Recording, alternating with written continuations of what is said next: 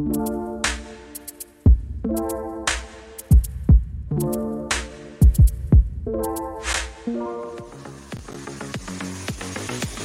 Wednesday. Get your boxing glove ready. We're going to be fighting fit, talking. This is the call to action. Time for a bit of change. If you've been following this campaign, well, you know what you're in for. And if you haven't, what have you been living under a rock? It's the call to action about the next Reaper president. So in 20 seconds, you've only got to endure me for another 20 seconds and then we'll go live. We got everyone here. It's going to be fun. We're going to go deep, a little bit political, just enough. But get your tea ready, get your beer or whatever, and we'll jump into it in 3 seconds. Hello, everyone, and welcome to the live stream of the...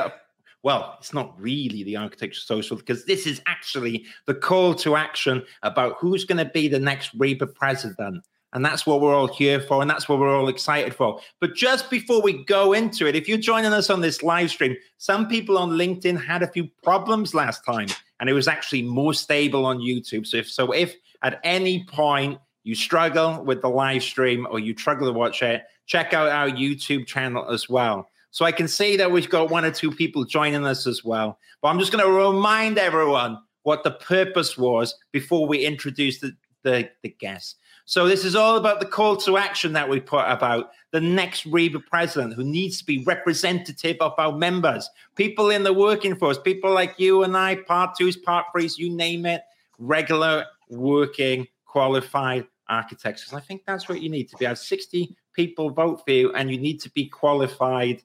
And other than that, you can run for the Reaper presidency. So on that note, we've had some awesome workers just like us who have kind of thrown their hat into the ring and are going for it. And tonight, we're all going to talk about the campaign and we're going to learn a little bit more about these 4 fantastic individuals. And you get the chance to see if you resonate towards some of their thoughts and feelings. And if you think that person, I feel like they represent me, well, you can vote for them in the next Reaper election. So on that note, I'm not going to take up any more of the stage. I'm going to go around now and talk to everyone we've got here. So I've got 1 or 2 people in the background which is helping me here, which is Simeon, but he's not one of the candidates, but Simeon's going to be helping us. And I can see that I'm going to bring Danny onto the stage, who's kind of in the mix there. And we've got the king of controversial, Instagram, FAF, trailblazer, architect extraordinaire, kind of pushing the boundaries, getting those difficult conversations going. We've got Charlie at the bottom here as well from FAF. So thank you, Charlie, for being here. And we've got Danny as well in the background there, quite hiding down. So all good. On that note now, I'm going to introduce the 4 candidates. So I'll double check if there's an order here. Probably should have checked that at the start.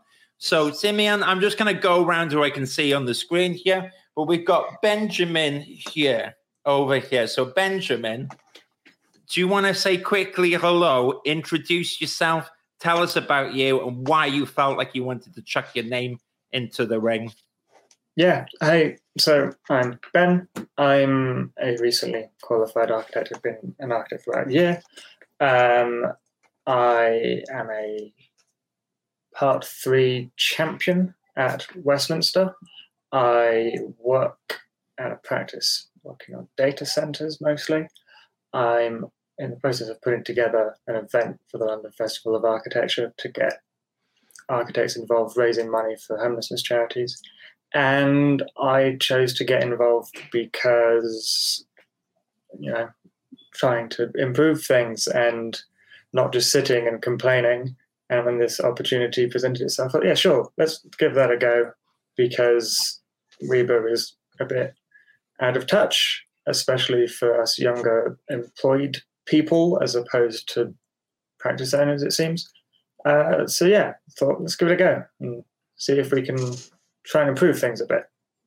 Excellent. And there you go. I've turned you off the solo layout, and this time I haven't kicked you off the live stream. So thank you, Ben, for being here. I'm not going to grill you and give you a round of applause, but I really appreciate you being here. So next below me, we've got Henry Pelly here. So Henry, it's so good that you could here this evening. Do you want to introduce yourself, and I'll put the solo layout and you can speak to the crowd about why you felt like you'd like to run to be the next RIBA president. So my name's Henry. I'm an architect, but I work as a sustainability consultant. And I mean, the reason I work as a sustainability consultant is pretty similar to the reasons I kind of want to help reform the profession. So when I finished my part 2 and I was working out what I was going to do next and which practice to go to, I was just looking for, somewhere where I could really develop my sustainable construction knowledge. And actually that at the time, it didn't really exist in practice. And it's starting to do this now, but it's something that really, the profession needs to develop in a really deep way and across the board. It's not something for just some exemplar practices. It's for everybody to like understand what they can do to tackle the climate emergency. And the other reason that I worked as a sustainability consultant is because I could then work for a practice that is employee owned, and where everybody after 4 years become a partner, and everybody has a really central way in running their offices. So those opportunities, they exist in the built environment, but I felt like architecture should be able to adopt those models. And I think that RIBA really has a role in terms of basically pushing the profession to improve the way that their working practices and the way people do things. Brilliant. So thank you for that, Henry. I'll remove you now. Sorry, I'm the cameraman clicking around, and I added Tamara, who joined us here. Look, so many of us. It's cut the screen down. But that's all right. That's all good. So, Henry, thank you so much for your introduction. We love the fact you're being here, and it's great that you taste and enjoy your own company. To me, I think that's awesome and very timely with the way things are going. So, all right. I've got to continue to go around now, and I can see. So, Hannah, I guess it's kind of reshuffled on my screen, but perhaps now, if you're happy with it, I'll bring up the solo layout, and you can tell us all about yourself and why you wanted to run for this position. Hi, so I'm Hannah Deacon. I qualified in 2019 and I've been working as a project architect ever since, running multiple projects, including 2 on site at the moment. I was state educated in Dorset, where I worked in a rural practice and then freelance, and now in an urban practice in Oxford. So I have a sort of good experience of all of those different nuances about working in architecture in the UK. And my key ambitions are sort of enforce practices to produce sustainable design, pay their workers overtime, and sort of strengthen the role of the architect at the same time, so that we have a better control over the construction industry in terms of quality of what's being built and energy efficiency. So that's me. Excellent. Sorry, that's perfect. That was brilliant. So now what I've learned live, and you learn sometimes live, that if I want to move people off to the backstage, then I can do that, but then it kicks people off while they're talking. So Danny, who's joining us, I'm going to remove you from the stream, I think. Let me try and do that now. Let's go. Let's see if I can get you off the stream. Danny, if I kick you off, just join us in a second. But there we go. I might have kicked Danny off. No, it seems like she's still there. Amazing. Simeon, I'm going to try and remove you now. And we're going to do that just before we move around. Okay. Cool. So you're still there. Perfect. All right. So next, I really appreciate that. Last but not least, while you are, do you want to introduce yourself to everyone? And I will get the solo layout going now. Hi, everyone. Hi, my name is Muyiwa Oki. I'm an architect. I work at Mace. I'm here because I want to see an unprecedented kind of RIBA, because we know that change is needed because we're in unprecedented times. The IPCC reminded us very recently that in less than a decade, we need a massive 50% reduction in carbon emissions to avoid climate disaster. And as a professional, I take warnings like this seriously. I think the RIBA needs unprecedented change because us as the community feel it should have more impact in championing architects, students, and the environment. Because for too long, the RIBA presidency has been the rite of passage for established individuals, which we're calling the status quo. And throughout my career, I have been committed to dismantling barriers and challenging the status quo.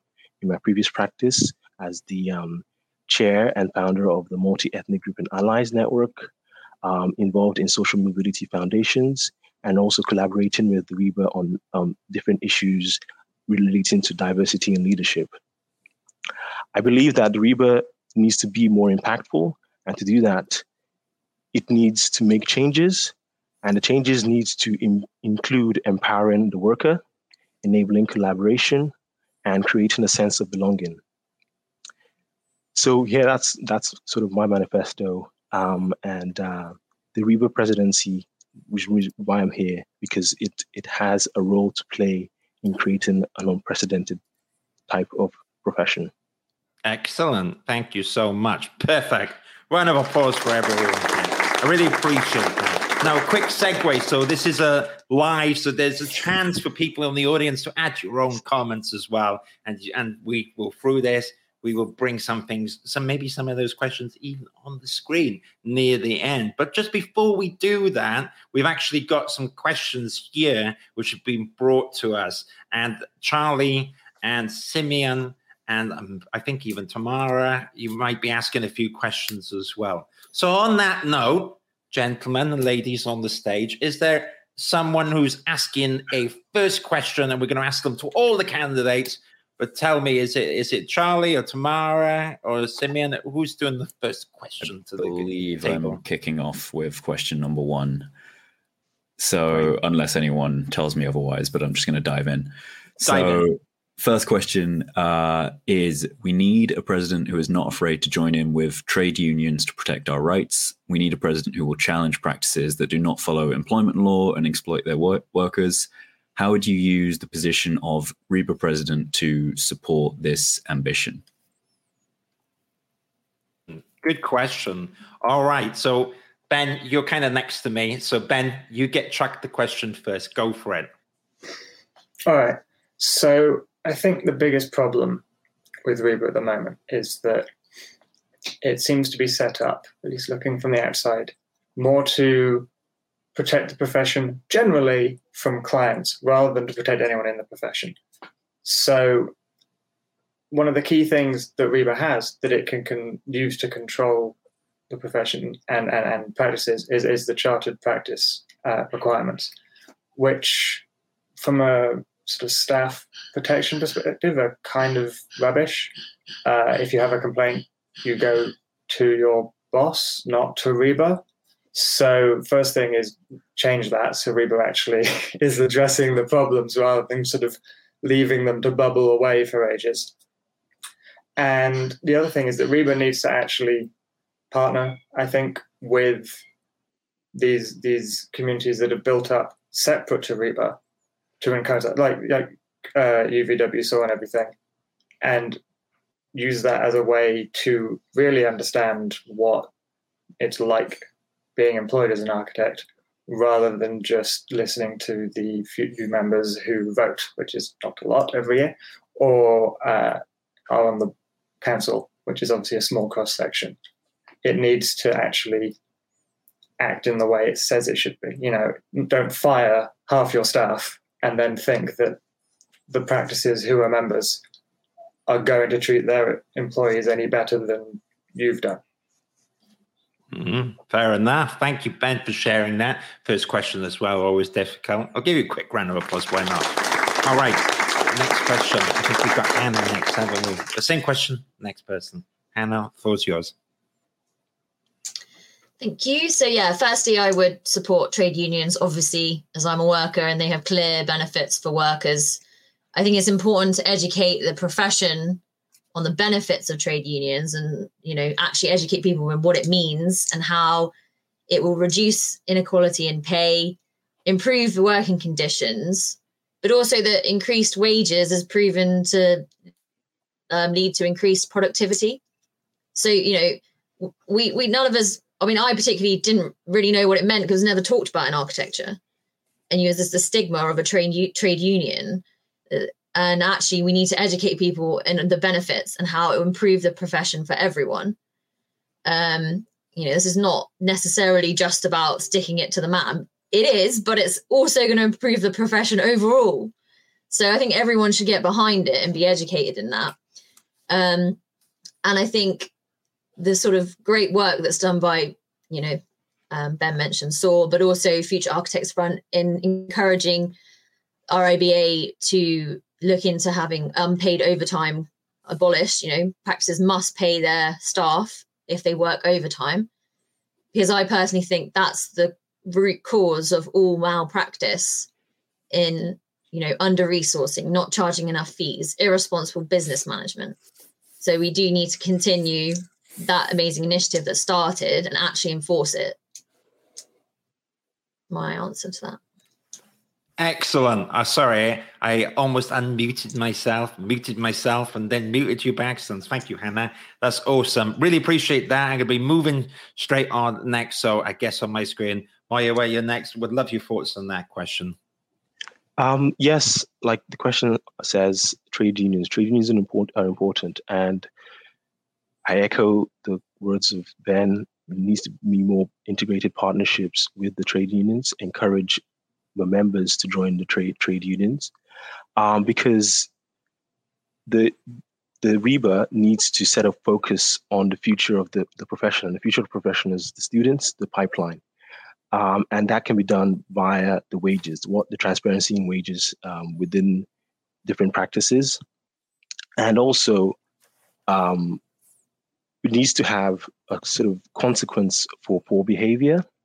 So at the moment, I think most reports, or anytime someone mentions something to the RIBA, there's lots of a long process determining what sanctions happens. I think that needs to become swifter, and also expand the scope of the standards committee.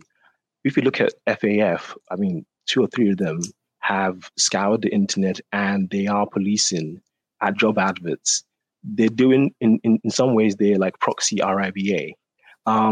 So I think the RIBA, whether it's because of lack of resources, they need to dedicate resources to actually looking through what people are saying online and how much they're charging or advertising for their jobs that they are advertising for, and making sure that they stick to the standards, because at the moment the standards are just words on the internet. So I would like to see shaky working contracts and all that malarkey abolished, and newer and more creative revenue models embraced within the architecture profession. That's the only way that we can lift all boats with the tide. Thank you. Excellent. Thank you so much, Moya. I really appreciate that. And last but not very least on this question round, Henry, do you want to jump in with your thoughts there, my friend? Yeah, so I think everyone's made some really good points. And I think Moya's point about the fact that, and Hannah made the same point, that actually the profession is strengthened by better working practices. The importance of the chartered practice scheme is that as a professional, you should be held to a higher standard. And it's not just about meeting employment law. It's about a set of practices that exist within the profession. That means that actually it's a profession that people want to work in. So, I said that I went to work for an engineering practice. And one of the reasons is their working practices. Where I work, everyone's paid an hourly rate and you get paid for every single hour you work. So that completely disincentivizes the people that I work for putting, and now I run some people. If they have to do more work because I've messed up the programming, then it costs the practice directly, and therefore you make better decisions about how you run that work, and effectively it immediately becomes unprofitable. If the major reason that exists is to stop graduates being exploited. If you come in and you are and like they aren't being paid for overtime, it incentivizes you to make them work, and you effectively take that as a profit, and it's really, really deep exploitation. So I think, basically there need to be a set of working practices that mean the profession is somewhere that people want to work, and the profession is strengthened by RIBA actually policing and understanding what's going on. Because when I did my part 3, I just heard a whole load of horror stories about what was really happening. And I think it's something that, it only takes 5% of practice to behave that way for it to tarnish the entire, people's experience of being in practice. So I just think that, if there are 2 things, it's about demonstrating what exemplary working practices look like and encouraging people to do it, and really policing those practices that are doing things which are going to turn people off the profession in the wider sense, and to hold them to a higher standard than just employment law. And I don't think employment law is the bottom line. It has to be a lot higher than that in terms of how practices operate. Excellent. Well, thank you so much. I appreciate that, Henry. Well said. And you're right. I do think architecture practices should hold accountability for that. I do think it's really, really important. So I tell you what, we got the next question or two coming up in a second, but in the audience, actually, Ben, who's a past president, left a little note, which I thought was interesting, talking about the initiative, talking about the outcome and how it works. But I think this could be a nice segue, perhaps, and I'll try and talk about what it is, but Charlie, you can help me out a little bit. But the reason behind this call of action is that this is not part of this is, I guess, a chance for you to see who are the candidates as part of this campaign. And then the outcome is we'll all vote. And there's a few rules, and Charlie will explain that a bit more detail on how that works. But then that candidate basically gets the blessing of this campaign. And the idea is that's a candidate that if anyone believes in this campaign and what they're doing, that is the candidate they should back. But Charlie, do you want to run through it a little bit so that Ben understands how this is, or for anyone that hasn't been following it, how this is going to work? Yeah, so essentially, as a collective of sort of grassroots organizations, from FAF to Architecture Social to UVW SOAR to ACAN, we've all put out this call to action. We have the 4 candidates right now, and the idea is that through an open voting process, we will have the one candidate that goes forward to the actual RIBA election, and so that candidate will have the weight of the many grassroots groups involved behind them. So no need to worry about the vote being split, because it's all very concentrated towards whoever receives the most votes in our own sort of hustings process. That is until we can change the bylaws that allow for co-presidency or something like that. But for now, one candidate only, sadly. Correct. Thank you so much, Charlie, for helping me explain that very eloquently. And that's why it's so important, the questions that we're having here, because it really should be about the candidate that you feel most closely aligned for. You should vote, because then they could be the one potentially running this campaign and having a really good shot at getting in there and going for it. So thank you for that nice quick segue. I'm going to continue with the next question. So bear with me 1 second. I'm going to remove this question, but perhaps you could tell me briefly on stage who's going to do the next question while I bring it up, which I believe talks about climate. Is that, let's see, is it Tamara? Are you doing? That might be Simeon. Oh, Simeon. I got to get him to the stage. That would help, wouldn't it? Here we go, Simeon. You're back. There you go. Hi, Steve. I think Charlie had another question to ask, but maybe we can do one each and then come back around again. Okay, well, it's only because I gave them homework. So the sixth IPCC report was published in March 2022, which is all about mitigation of climate change. So what are your key takeaways? And if you're an RIBA president, what would you put in place to address that report?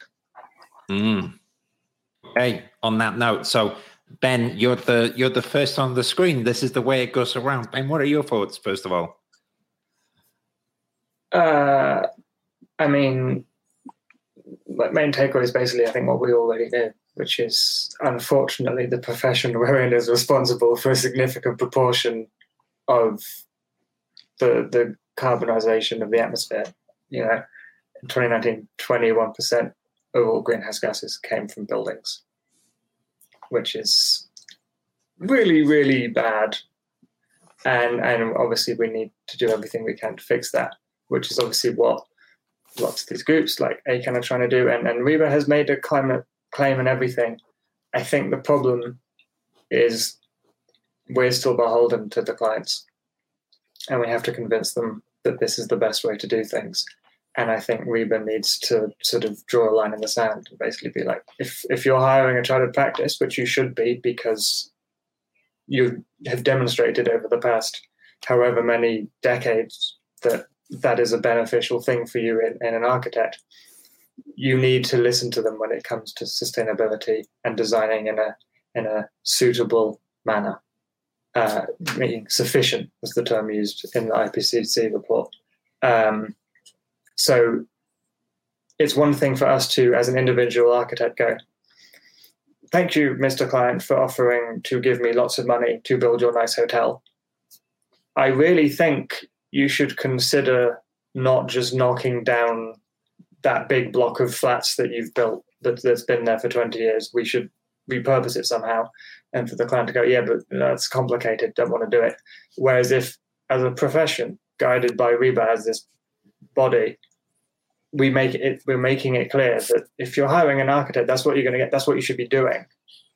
Then it's then not us as one architect of practice saying, you need to do this. It's all of us saying, you need to do this, then this is what we're going to do. Great. Thank you so much, Ben. And just for anyone, if you saw the wrong question, that's because I did bring up the wrong question. So thank goodness I'm not running for the president because I couldn't distinguish between the two. But luckily on stage, these candidates can. So brilliant. All right. I'm going to move on next on the stage. So who have we got next? There we go. So Hannah, you're up here. Do you want to tackle the question? Yeah. So I think I've got two main takeaways from the report. Sort of the first one was quite interesting. It says that market forces alone are not likely to achieve the necessary transformation without external stimuli. Basically, we can't rely on the client going, oh, yes, we want an eco-friendly building.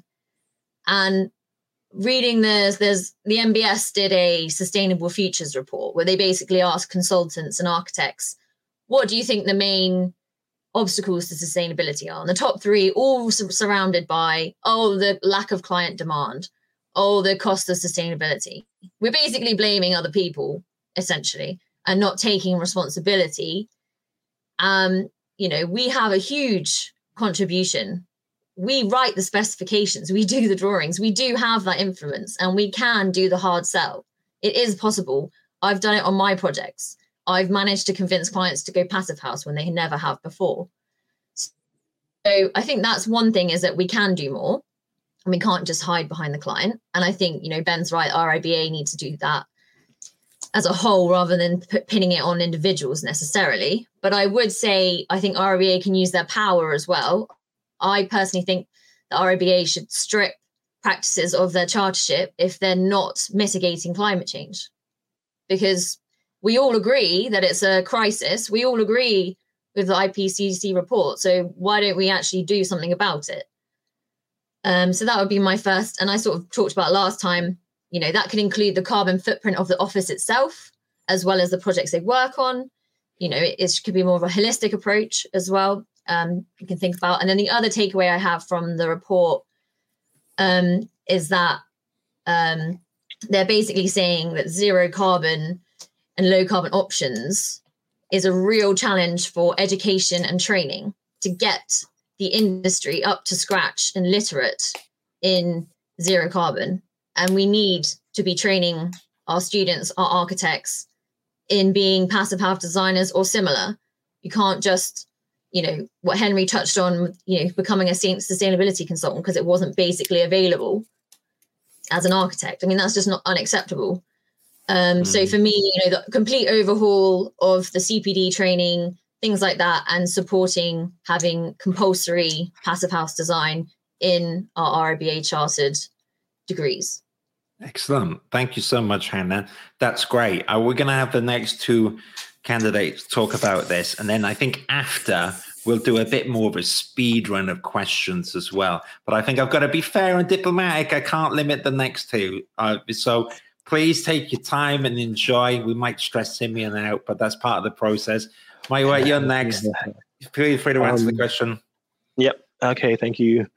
Like I said before in my opening statement, the IPCC had reminded us that we are less than a decade away from a climate disaster, and we need to reduce by 50% carbon emissions. And one thing that struck me when I read the summary was over 40% of us, the world population, are highly vulnerable. And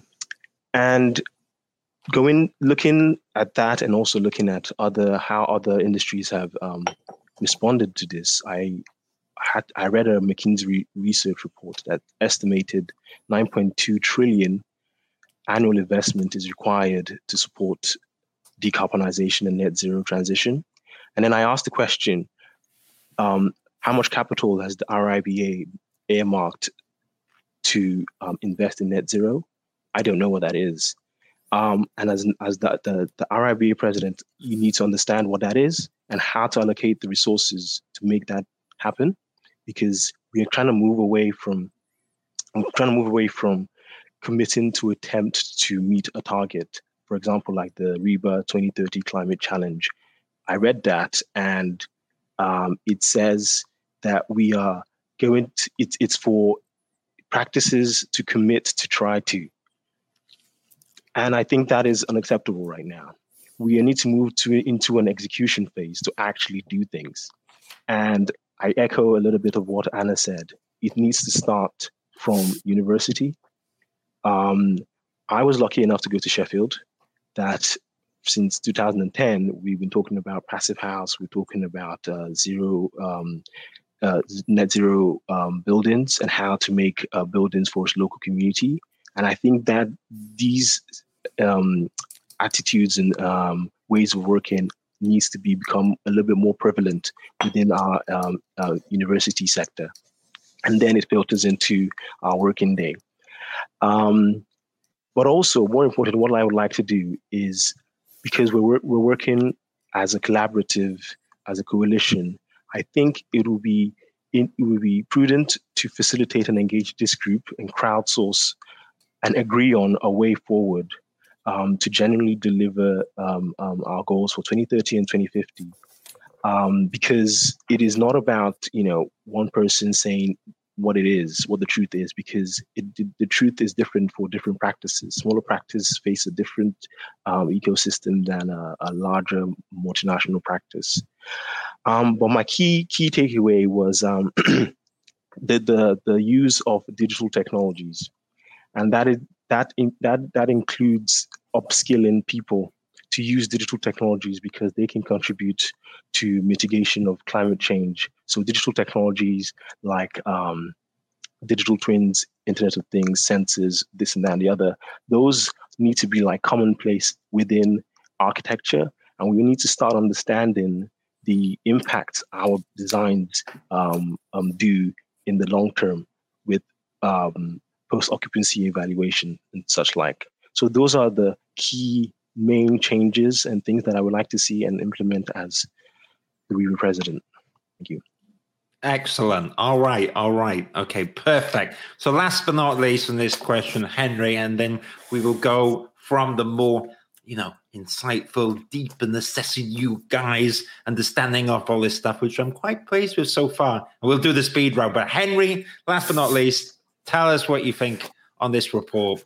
So, one of the key findings, or one of the key because obviously it's a synthesis of everything that everybody who's looking at these issues has come to. But basically, in 2020, we had about the built environment was produced about 29 gigatons of carbon each year, and basically in the moderate action scenario, it looks like that it will be 34 gigatons of CO2 by 2050, and with a no action, which I don't think it's going to happen.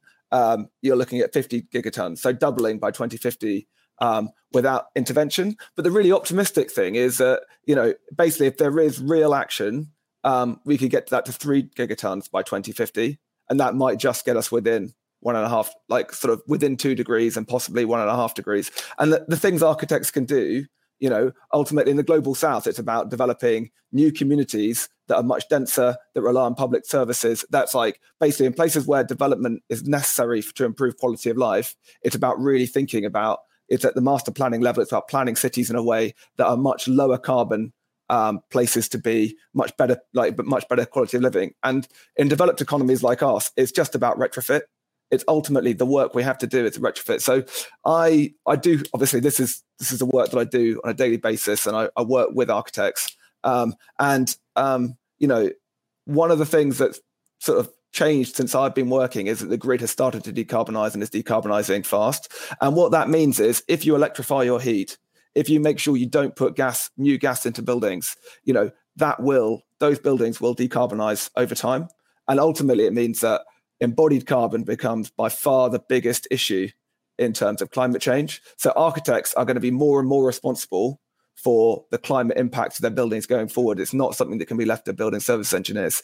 And I think that kind of highlights a really important thing. Things change and the energy context changing, and the energy transition means that actually architects really need to be helped to be informed about what the decisions are. So, I mean, basically, in order to make someone do something, they have to both care about something and know what to do. And from the architects that I work with, it's not, the care issue is not one that exists. Like most architects actually care about these issues. We're sort of thinking creative people and we really want to do something. It's actually the kind of like, what do I actually do in this particular situation? And I think that's the one thing I think RIBA can really do. Like the 2030 challenge at the moment is like the minimum viable product. It's just like some standards that we can work towards. It's great that it's built around our outcomes. And actually they're really, I think it's really nicely structured for a really small piece of work that could have an impact, but it needs to have a huge amount of resources for architects to go with it.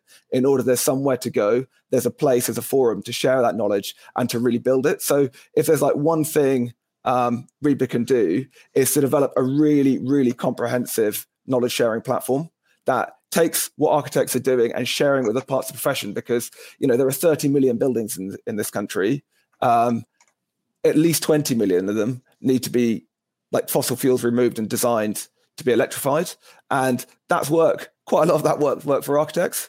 And we need to know what to do, and we need to be able to share that knowledge as it develops over the next 15 years. So I think, there is a response. And I think RIBA really has got a role in terms of absolutely going full in terms of helping the profession learn. So it's not just education, it's about in practice learning, like learn exactly how to do these things and to share all the best practice so that it's just something that we do rather than something that we talk about as a sort of like, with some words on the front cover of on the front page of each website. So I think that's for me is the big piece that I'd be able to bring. And I think that RIBA could focus on whoever pushes forward. That's the thing we should be doing. Excellent. Well, thank you so much, Henry. Everyone done really well there. So I'm going to give you a round of applause. Now, if this was the Great British Bake Off, that would have been the technical challenge. All right. But now it's all going to be mixed up. And I've been told from the background team that I get more powers to use soundboards and everything, which I think, Simeon, you will live to regret. But that means I got to get on my... What I did not say that. I did not say that. Hearsay. If you've been following the Johnny Depp case, I've been learning about that. Hearsay, we can't prove it either way. So we're going to be getting sounds out now. So I've been told we're going to do it. We're going to ask questions, but if it gets to that point, I have to keep moving the show on so that we can cover the length of things. So I'm almost in danger of beeping myself. So on that note, Tamara, you are next, I believe, with the question for the panel. And Simeon will kindly tell me what question, and I'll bring it on the screen as well. Thanks. So this is a question posed by Chris Simmons last week. Things. Okay. And he asked, what more can the RIBA do to help architecture students transition into practice and support them during early years? Oh, good question. All right. So it's the speed round. Ben, don't make me get my buttons out and go for it. Step one, stop charging students for PDLs and signing up to the PDL thing, because at the moment they're not making enough money to cover all of that. You've just come out of university. It's ridiculous. Second of all, RIBA should probably assign mentors directly to students, or at least oversee that across universities to make sure that people have a point of contact and someone to talk to outside of their practice, rather than just having to find a university who then probably charges you again to sign your PDRs for a PSA person that you speak to like twice via email. That is the quickest thing I can think of to deal with that. Excellent. Well, I couldn't beep you then. You beat me to the soundboard, which means you did very well. So, all right, next on the stage we have, I believe, Hannah. Go for it. Yeah, so I did the RIBA student mentor program. So I sort of, I saw what is available currently, and actually, it needs to be far more like far-reaching, as Ben even is suggesting, like just mandatory or whatever. Everyone has a mentor. So I definitely agree with that. I think, maybe we could make PDR free, but also use that system where people can actually put in feedback and we can actually talk to students of what their experiences are. Ask them, does your degree prepare you for practice? Get those questions out there, because I only was spoken to an RIBA person once in my entire, and they were just asking me, how's it going? And that was a week before my final hand. And I was sort of on a mental breakdown, and no one wanted to speak the truth about their professors because we were all scared they were going to remove our marks. So I think, just communication, there's literally none at the moment. Use those systems in place like the PDR or whatever to speak to people and get feedback. Perfect. Well done. Short, sweet, to the point. Can't even press any of my sounds. I did one anyways. All right, moving on. Mayo, I think you're next. Go for it. Yes, PDRs are, I think that's a good idea. And also, I would say summer schools. I think we need to be engaging with students outside of schools, and create a test bed to do live projects outside,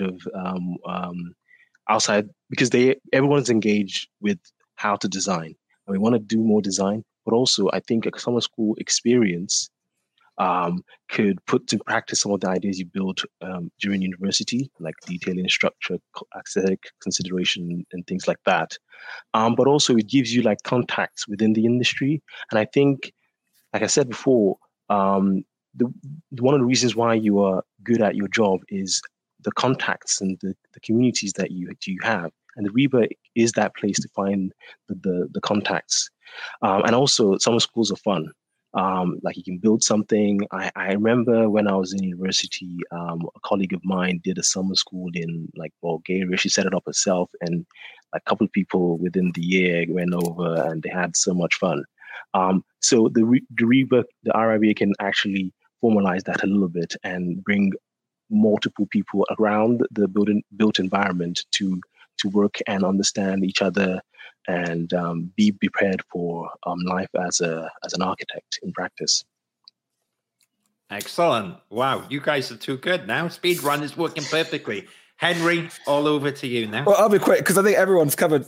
I think free PDR is a great idea. Better mentorship is also really great, and summer schools are also a really great, would be a really important initiative that RIBA can get involved in. Because I think that point about those contacts and those relationships in an early stage are really important. So for me, it's kind of, there should be much better, basically, RIBA should help people who are all doing their part 3 or coming into doing their part 3. So it's a couple of years before, it'd be really helpful to be able to talk and know who else is doing it, because you might know people in your practice and you might know some people that you went to university with, but it'd be really helpful to know who in your region are doing the part 3 at the same time at different schools, because ultimately lots of that learning, the stuff that really matters, you learn from your peers.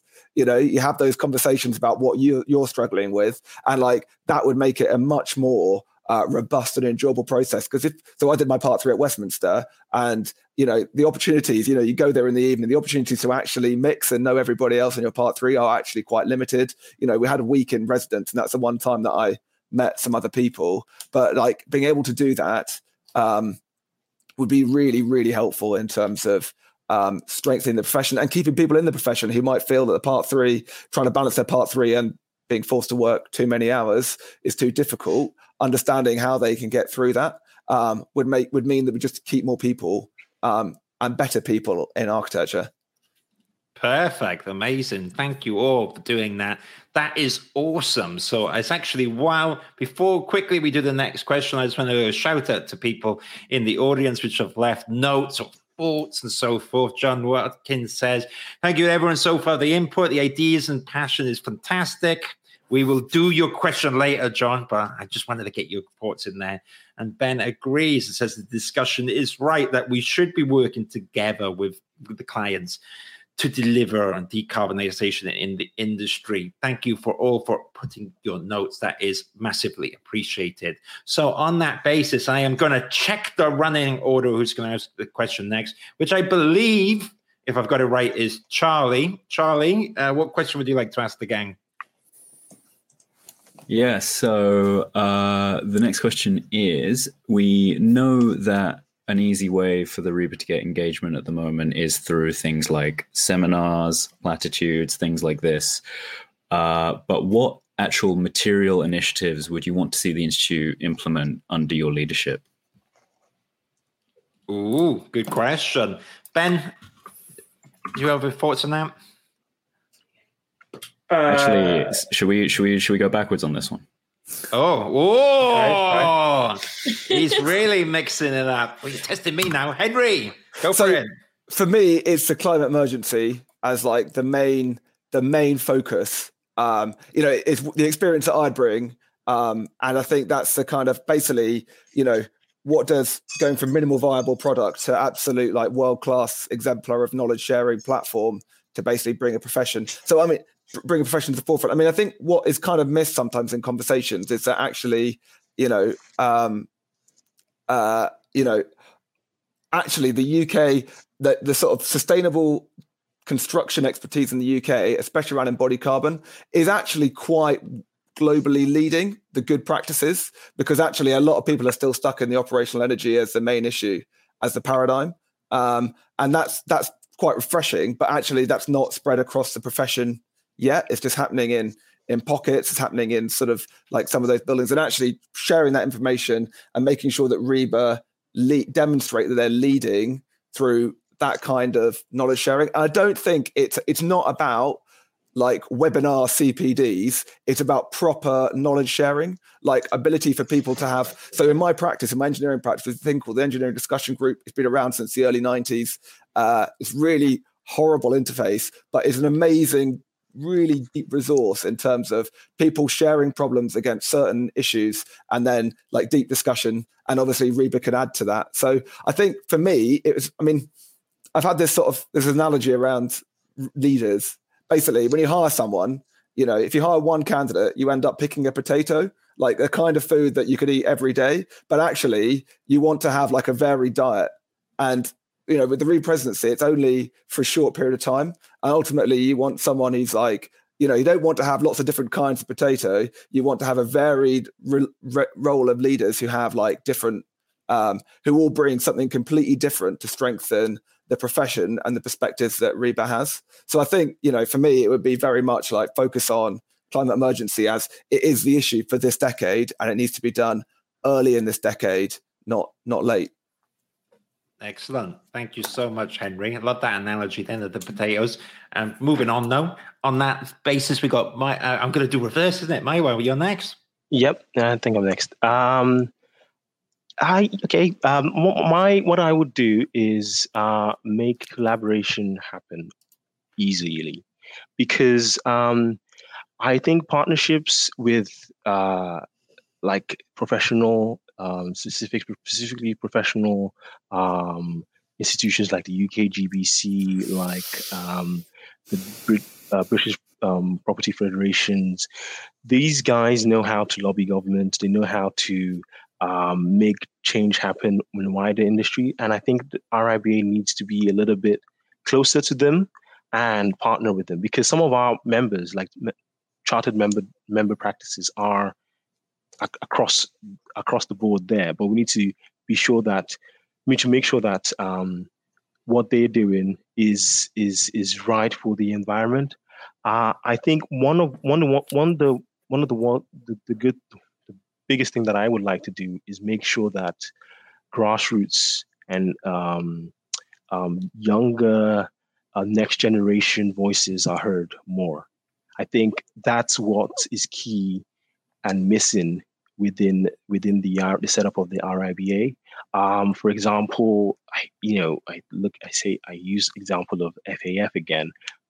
They doing by proxy some of the job of the RIBA, and how do you get some of the passion and the energy and the ideas from these groups into your membership organization and make it happen? I think allocating time, resources, funding for that collaboration to happen will be my key action as the next president, hopefully, on the RIBA. Excellent. I almost used my horn, but you were too good. You're all too trained. On that note, we're halfway through. Hannah, you're next. Go for it.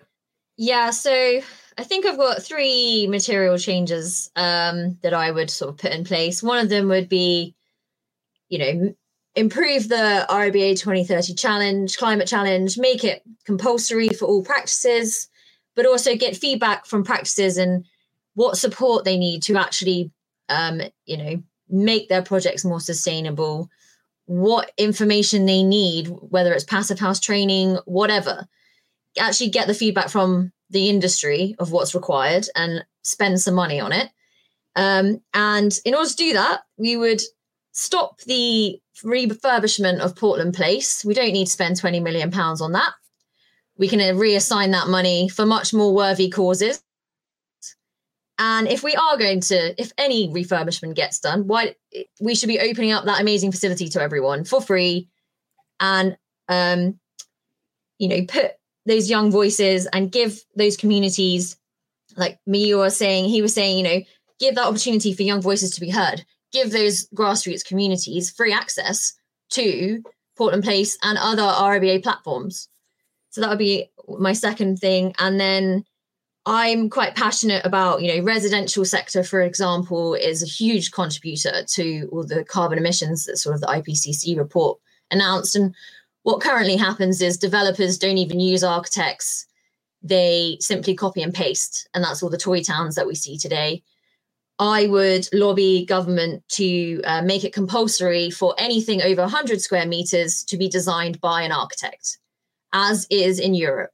If you make a planning application in Europe for something over 100 square meters, an architect is compulsory to have been designing it. And that is what I'd lobby for. So we can control quality of the build as well as the energy efficiency. Fair enough.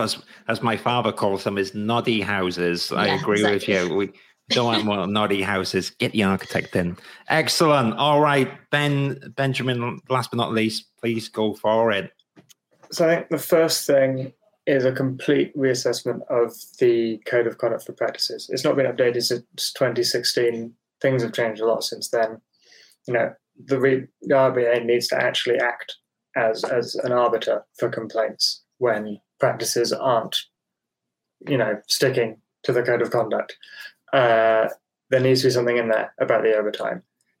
I also think that there used to be something about when you're studying, going back to helping new architects, a certain amount of study days.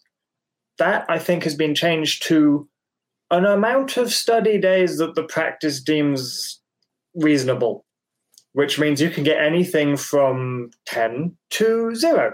And then you have to spend your holiday or unpaid time to go and do your part 3 and become an architect, for example. I think that general requirement should be a fixed amount of time and should be for everyone, because a lot of the really good CPD things that do exist are like during the day, and they're a day-long seminar or something, and basically the only people who can go to those are like directors who can leave during the day, whereas most young employed architects have to work. So we're left scrounging around for things, from manufacturers, which can be useful, but tend to have a bit of a bias towards that particular product, and free stuff. There needs to be a reduction in that. So generally the sort of upskilling of architects needs to be a lot easier across the board. And RIBA should be encouraging that rather than going, you need to do CPD, but give us loads of money to do it. And also we're going to make it really difficult and confusing. It's also really convoluted the way we track it. Fair enough. Thank you, Ben. That's awesome. I really appreciate that. And fair play. That was the speed round. Just before we get the next person asking the questions, which I think is Simeon, everyone in the audience, we're getting so many fantastic questions, and we can't really go through them all, unfortunately. But that doesn't mean that they won't be answered. We will do a social media campaign and so forth, so everything's recorded. So if you do want to keep asking the questions, do chuck them across, and we will make sure that at some point they are answered. But just before, and keep them coming before you're all that stuff, and you're going to check out the social media, stick with us. We've got a few more questions here. Simeon, I believe you're next with the next question. Yeah, I think we only have two more, me and Tamara. The RBA has a leading role within the built environments. This question kind of builds within what Alan Jones was saying in the chat. But at the moment, it's not really multidisciplinary. So how would you make the profession better? And do you think that architectural education should necessarily lead to a career as an architect?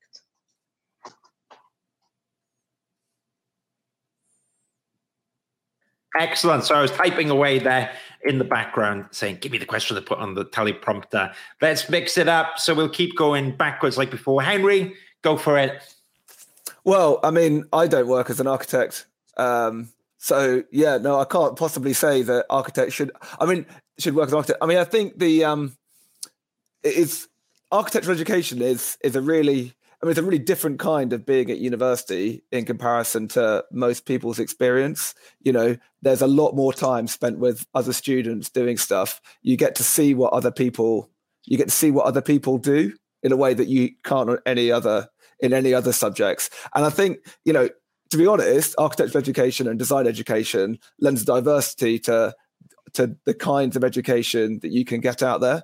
And I do think that you know, there should be more opportunity to do sort of, when you're doing architecture, you should have a broader earlier experience of other things. So I did a research degree in architecture for my part 2, and then I did environmental psychology masters as well. And there are research methods that are taught in the social sciences that are really helpful, would be really helpful for architects. So actually, you know, when you go to university, you should have the opportunity to do some alternative modules rather than some of the quite token extra RIBA requirement modules that can get pushed into the course alongside design. So I just think that there is an opportunity for, you know, basically, in order to bring more diversity to the profession and more diversity of thinking, when you are at university, you should probably have the opportunity to do some, you know, elective, completely tangential modules that in a way expose you to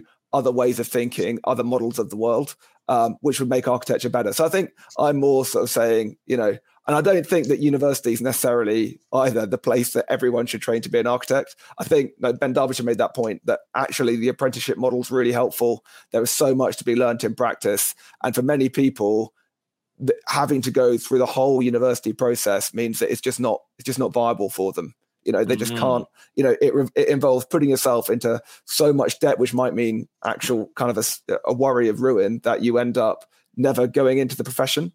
So, you know, there must be much broader ways into the profession and much broader opportunities of if you do go the traditional university route, you should have an opportunity to explore some other things outside in your early years in order to bring that thinking into your later work.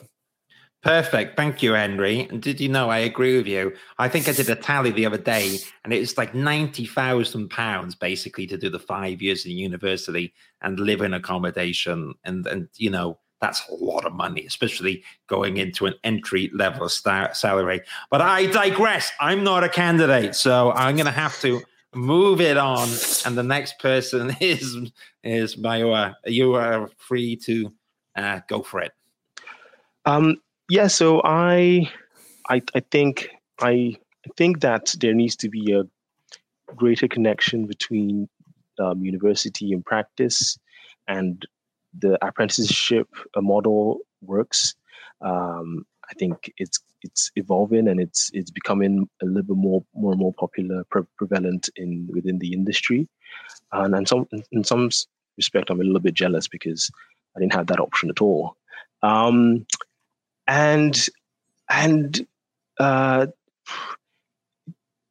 to sort of piggyback on Henry's point, I think the model of education in university education, not just in architecture but in the UK, I think it's more just geared to architecture actually is geared to like this sort of siloed, you're in a box, you learn architecture and you do all the other architecture related things.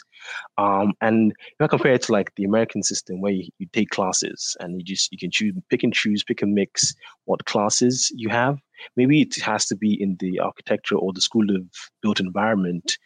Architecture embeds itself in the School of Built Environment, and you can do whatever you want to across the built environment school or something like that. I think moving to a model like that is good for the future of the architect, because you need to be a little bit more multifaceted. You need to be project management and all these kind of stuff. But that's only going to work if there is collaboration with the ARB, because let's not forget, the ARB is the people who police the register of architects and they decide what architects should do. And it's helpful to see that the ARB have put out that white paper about the changes in architectural education, because yes, it's outdated and it needs a little bit of reform. And one of the key reforms that I would like to see is alternative entries into the profession. For example, for me, if I look at myself, I decided on architecture as an 18-year-old, and I did it. I did the 5 years sort of tracked system. But if I didn't decide at 18 that I wanted to do architecture, I don't think I would have ever gotten into architecture. So therefore, I think when you're 21 years old or something, there needs to be different types of architecture education, night classes, similar to like Birkbeck University, different ways of converting into architecture. Because I think the industry and the profession will be a lot richer if you have a diversity of people within its membership. So I would like to see computer scientists, wake up in the morning one day and say, well, I want to realize some of my designs and converting to be an architect, to have an RIB and ARB qualification and be an active participant in discussions about the built environment. Because let's face it, they are building things that matter to us mostly. So that's my manifesto. Brilliant. I've got everyone in the backstage is saying, I think you could host the Architecture Social Show, Mayowa. If you do not become the RIBA president, you have a role co-hosted with me. Absolutely love it. I'm being told off because I'm not pressing my claxons and everything. Moving on. All right. So next, Hannah, go for it. Yeah, so I at Nottingham, I had fellow students who were doing a joint course where you got a Masters of Engineering and you got your Part 1 at the same time. So that way you could, and it wasn't looked down on that they were doing that and they wouldn't get a proper Part 1 and blah, blah, blah. Because that is a real problem, is that people think if you haven't done the traditional route, then that somehow you're at a disadvantage and you're not as wanted as someone that has done exactly the right route, which I think is also a problem that we have in this industry, So I say, on a practical level, have a degree that is meaningful for other things like engineering. Like you've actually got an engineering degree as well as a Part 1, for example. Rather, I had a bachelor in architecture, which in any other industry is meaningless. It's you get great skills from it, and I always said that I had great skills that can apply to many things. But what it means to most people out there, it means nothing. So I think on a practical level, something needs to be done in that sense. But yeah, we need to support multidisciplinary, make it a richer kind of profession. But I think the biggest hurdles are those practical things like the ARB, like what your degree actually is, and also the apprenticeships, as everyone's been talking about. they are really important. That is the only way that we're going to diversify the profession, because otherwise it's a rich man's game, because who can afford 90 grand and then get paid 20 grand at the end of it? It's like a hobby. So, you know, that's what we need to really work on and to improve the profession. Well said. Well said. Thank you, Hannah. That's perfect. Yeah, I thought it was bang on the point. I totally agree. Benjamin, what would you like to add to the question? I think I'm going to agree with everyone else. The fact that when we go to university, all we can do is architecture sucks. I was so jealous of my friends who got to study multiple things. I have interests outside buildings. I think all of us do. We are not just all buildings. You know, I like physics. I like languages. Why can't we look at that? It will help us approach our designs in a different way. It will also give us an idea of maybe if architecture is not for us, and we can kind of transition more easily than sort of doing a whole undergrad, or potentially even all 3 parts, and then suddenly going, actually, I don't like this. By which point you're 90 grand in debt and what have you. I also think it's really weird that architects work with loads of people. Most architects I've met are really friendly and keen to help and want to get involved in things. Yet all the multidisciplinary practices are started by engineers.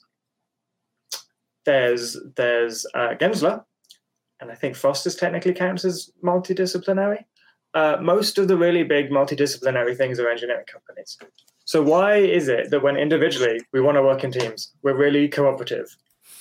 As a profession, we kind of leave all of that to other people, even though in some ways we're the ones with the more diverse understanding because of our teaching.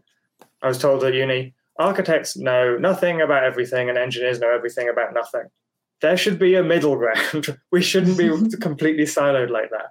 Maybe we should be partnering with the Institute of Surveyors and Engineers and Architectural Technologists and stuff and forming a mega band. I don't know. And you know, when you're a member of one, you get access to everything else because we can learn from our colleagues. We learn from them all the time. Why is it that when we join this institute that is this amazing thing that helps us, supposedly, when we put it on our company, it then goes back to university where we're in our ivory tower, like at Sheffield, they have a tower. Where I studied in Plymouth, we had a tower. No one else is there. You don't see anyone. Why is that? We should be engaging across the board consistently, not just relying on individuals doing it when we happen to go to a networking event. Excellent. Thank you, Ben. That's awesome. Well done, everyone, on that question. I'm just going to pull out 1 or 2 of the comments before we move on. Amy Francis Smith says, totally agrees with Henry. She did 3 months, 2nd month as assistant site manager on the part 1-time job, and it has been one of the most valuable experiences of her career. Excellent. And as well as that, I can see that Ben said he thinks it's great that we all believe that there are gains to be made by working through the Institute. Fantastic. All right, excellent. So I've got a little bit of housekeeping before we move on to let everyone know that part of our process is that you can actually vote about who you've seen here, and I've got the link here. So you can actually vote, you can click the link, and you can see who resonates more with how you feel about things, you know, whether or not what Charlie was saying, whether or not we're Hannah, and so forth. So I'm going to actually bring up the link here. So you can click on that QR code, and you can, I'm going to keep it on the screen for another 10 to 20 seconds. You know, you can pause it or rewatch it, and you can vote for who you'd like.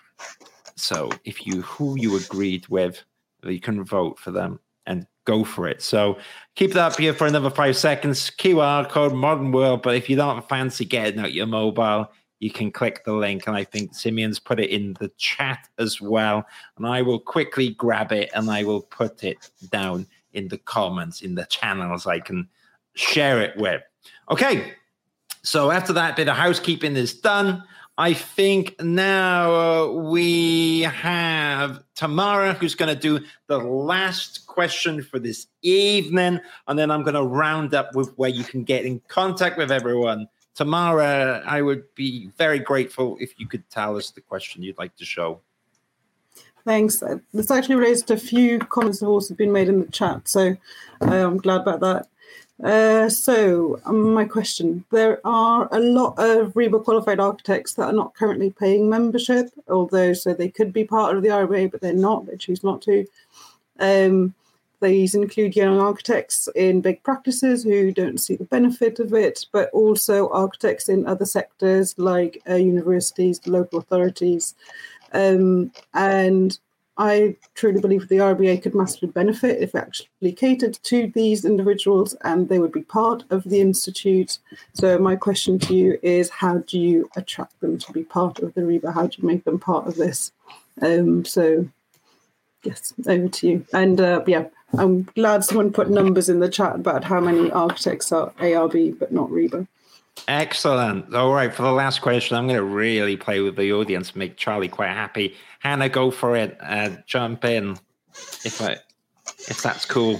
Yeah, so I think for sort of my experience of being an RIBA member, you know, I was signed up because I wanted to be, obviously, but it was mainly also because the practice needed to have a certain amount of members of their practice to be able to be chartered. Now, then everyone else in the practice was asking, what are the benefits? All they could see was that as long as you have a login or you can copy someone else's login, you can have access to everything because it's just online, and a magazine turns up at the office. So I think, you know, there needs to be more personalized and more practical kind of benefits so that everyone gets involved.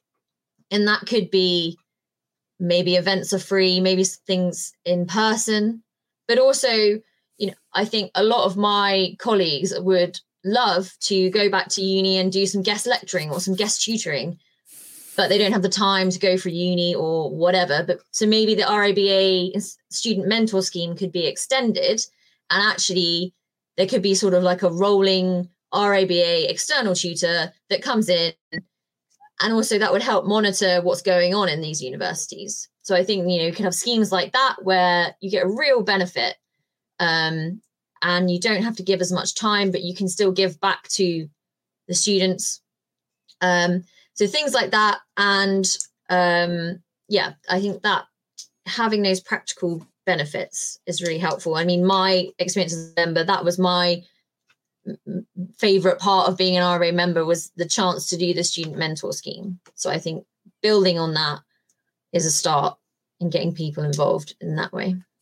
Excellent. All right, Benjamin, I'm going to kindly ask you for your thoughts. I think it's coming back to sort of getting RIBA to be more collegiate. We're all here because we think there is a benefit to the RIBA. We don't think it's outdated. We don't think it has no purpose. We want it to have an impact and a role to play. And so, yeah, I think it needs to be more involved at university so that, as Hannah said, you're actually seeing people who are RIBA members rather than sort of maybe meeting one when you finish your part one.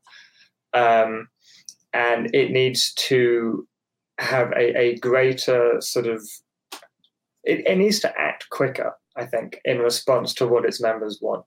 You know, I think the fact that in the last presidency election, there was a 20% turnout in the last presidency election, and in the council elections last year, there was a 9% turnout or something of people who are in RIBA, I think. So that's not even all architects, because no one understands what we're doing. It needs to react quicker. It needs to listen to people, not just members, but people who are like, what are we doing? What's the use? To offer these things, to offer the ability to go back to university and teach, to offer workshops and CPDs and things to everyone in a way that everyone can enjoy them, rather than having this bizarre tier system where some people can afford all of it and some people can afford none of it, and figuring all of that out. It needs to just be more agile and react and respond and try to anticipate, once it has an idea of what's going on, what people would want from the membership, rather than just kind of pootling along going, well, obviously people want to join us. We're the RIBA. Everyone's heard of us. So why wouldn't you join? And that kind of being the extent of its marketing. Excellent. Thank you so much. Mixing the audience, or can't even speak anymore. It's that time of night. Mixing the order up. Henry, can you help me out?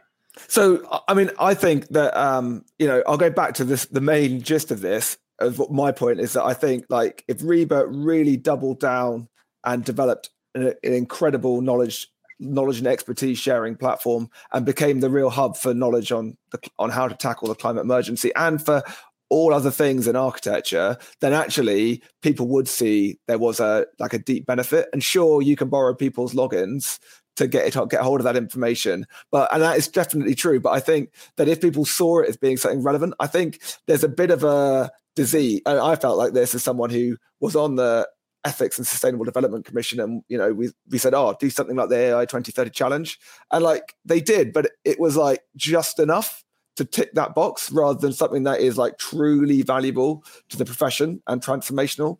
And so if Reba did that and also was seen to really enforce, especially for younger members, really enforce better working practices and did quite a lot around that, then I think people would see it as something that's really valuable. I mean, I think I kind of, we often say, it doesn't really attract that many people. Actually, the fact we're having this conversation suggests that Reba still has an important role in the profession. The fact that we've taken our Wednesday night to sit around and discuss it, it actually, a lot of other professions don't have these conversations about their professional body because it is completely irrelevant. And actually, it's important that Reba doesn't end up going that way.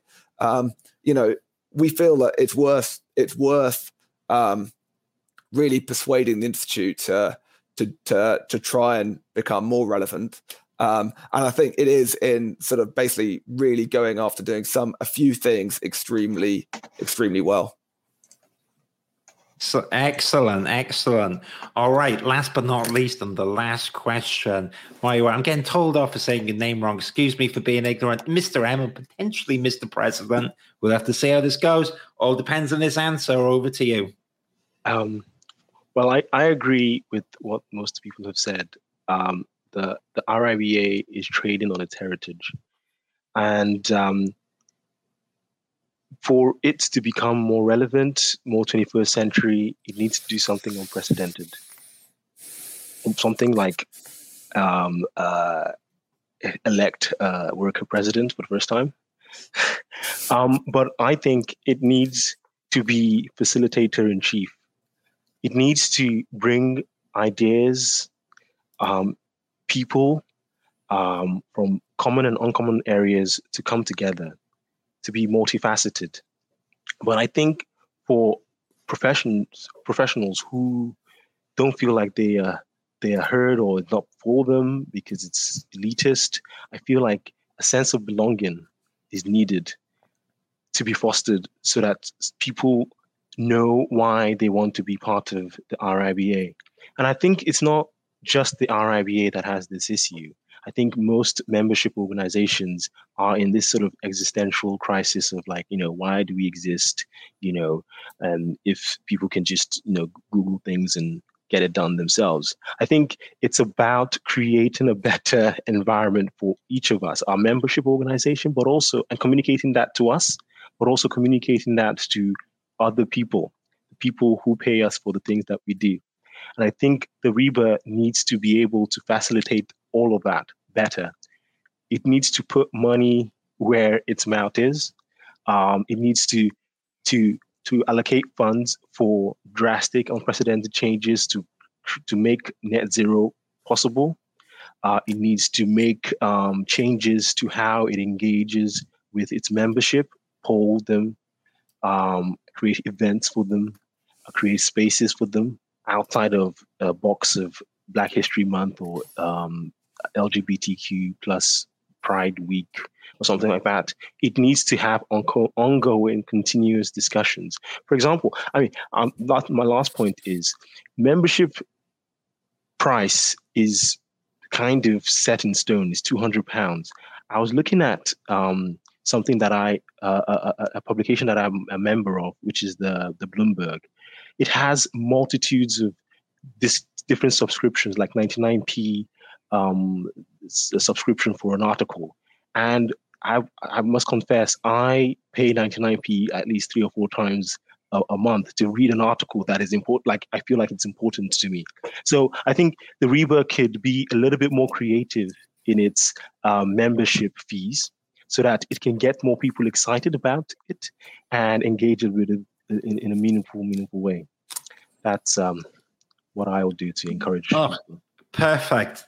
I loved it all. So that's the hard part over now, everyone on the stage. You've answered the questions, and I think it gives a real nice insight into all what you're about and what your agendas are, should you be the next RIBA president. Now, for anyone that's kind of joined us halfway, because I've seen the views have been going up and down, or maybe you're watching this on YouTube and you're thinking, what do I do? How do I get involved? Well, Simeon's kindly joined us on the stage, and he's going to eloquently run through, because I wouldn't be able to.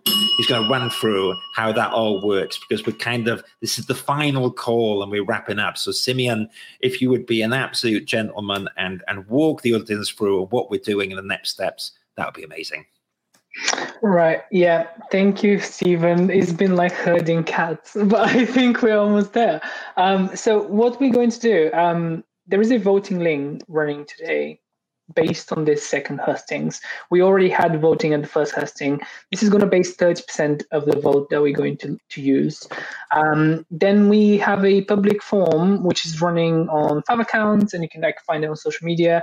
This is going wider than the people that turned up. This is going to form another 30% of the vote. And then out of all the signatories, so Charlie mentioned earlier, we have a lot of people that signed the original open letter and the idea behind having an RIBA worker president. They've already been sent a separate form, which is going to form another 40%. So all the forms are open until the 29th of April. We are going to aggregate all the vote over the weekend. And then on the 1st of May, which is International Labour Day, we're going to notify one of the 4 people in our presence about who's been successful. What's going to happen after that? We're going to have a press release and send a request to all the people that have already signed the letter to get the 60 chartered members. And then the person who's been elected, we're going to congregate around that person and run a campaign or support them in their sort of campaign, the RIBA president. The reason why we're doing everything so quickly is because the RIBA has its own internal deadlines, and I think it's mid-May, Steve. I think that's what you got back as a sort of a date. So by mid-May, we hope to give the 60 chartered members support and the candidate to the RIBA. So then that becomes the formal candidate. We're all going to stay informally involved. So we are going to kind of, once whoever the person out of those 4 is selected, we are all going to vote and support and kind of rally up the vote for the candidate. And I'm between the people that kind of organize this campaign, there's a lot of people that have already been on the RIBA Council. So I know you all 4 are new to the RIBA in that sense, but we're here to help you. And I mean, you can see the amount of RIBA presidents who have been chatting to us. So I can imagine there's a lot of goodwill. So you don't have to know the organization yourself.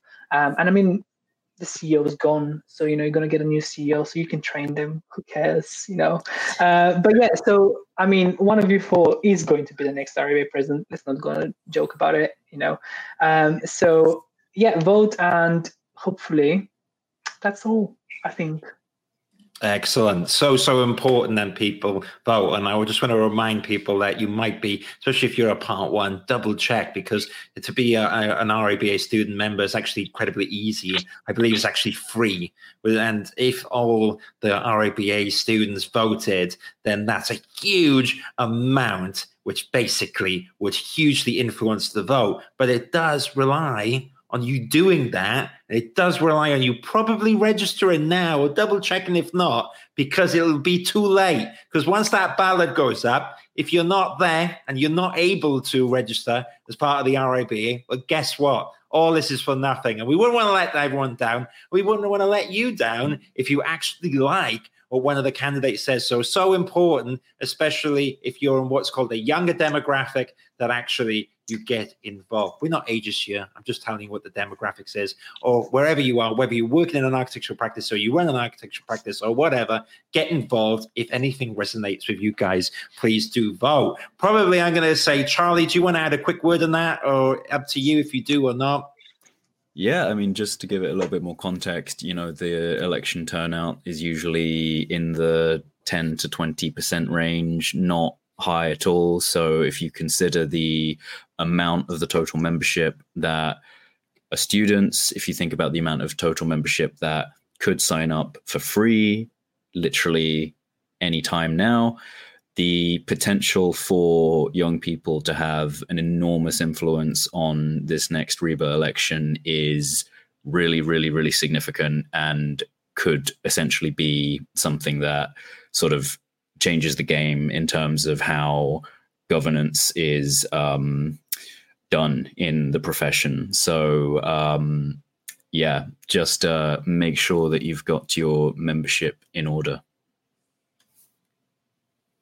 Excellent. All right. On that note, I think we can pretty much wrap this up. So whether you're practicing architecture, you're an architecture student, if you're disillusioned, then even more reason to listen. Share this as well. I am not precious if you butcher this video. I know it's on the Architecture Social channel, but feel free to clip it, share it, steal it, send it around to anyone that you think would be interested in voting. And especially if you're a chartered architect, I think that the candidate needs to have 60 architects following them. So do get in touch. You can get in touch with any of the candidates. Just to remind you again of what Simeon said earlier, there are some deadlines. So check out FAF's Instagram as well for some up-to-date information, and subscribe if you haven't already. If you haven't already, what you're doing, and you can also subscribe and follow the Architecture Social, and I will put all the information on the free community forum as well as the website, and continue to do it on LinkedIn. So on that note, I think I'm going to thank everyone for being here. You're all amazing guests.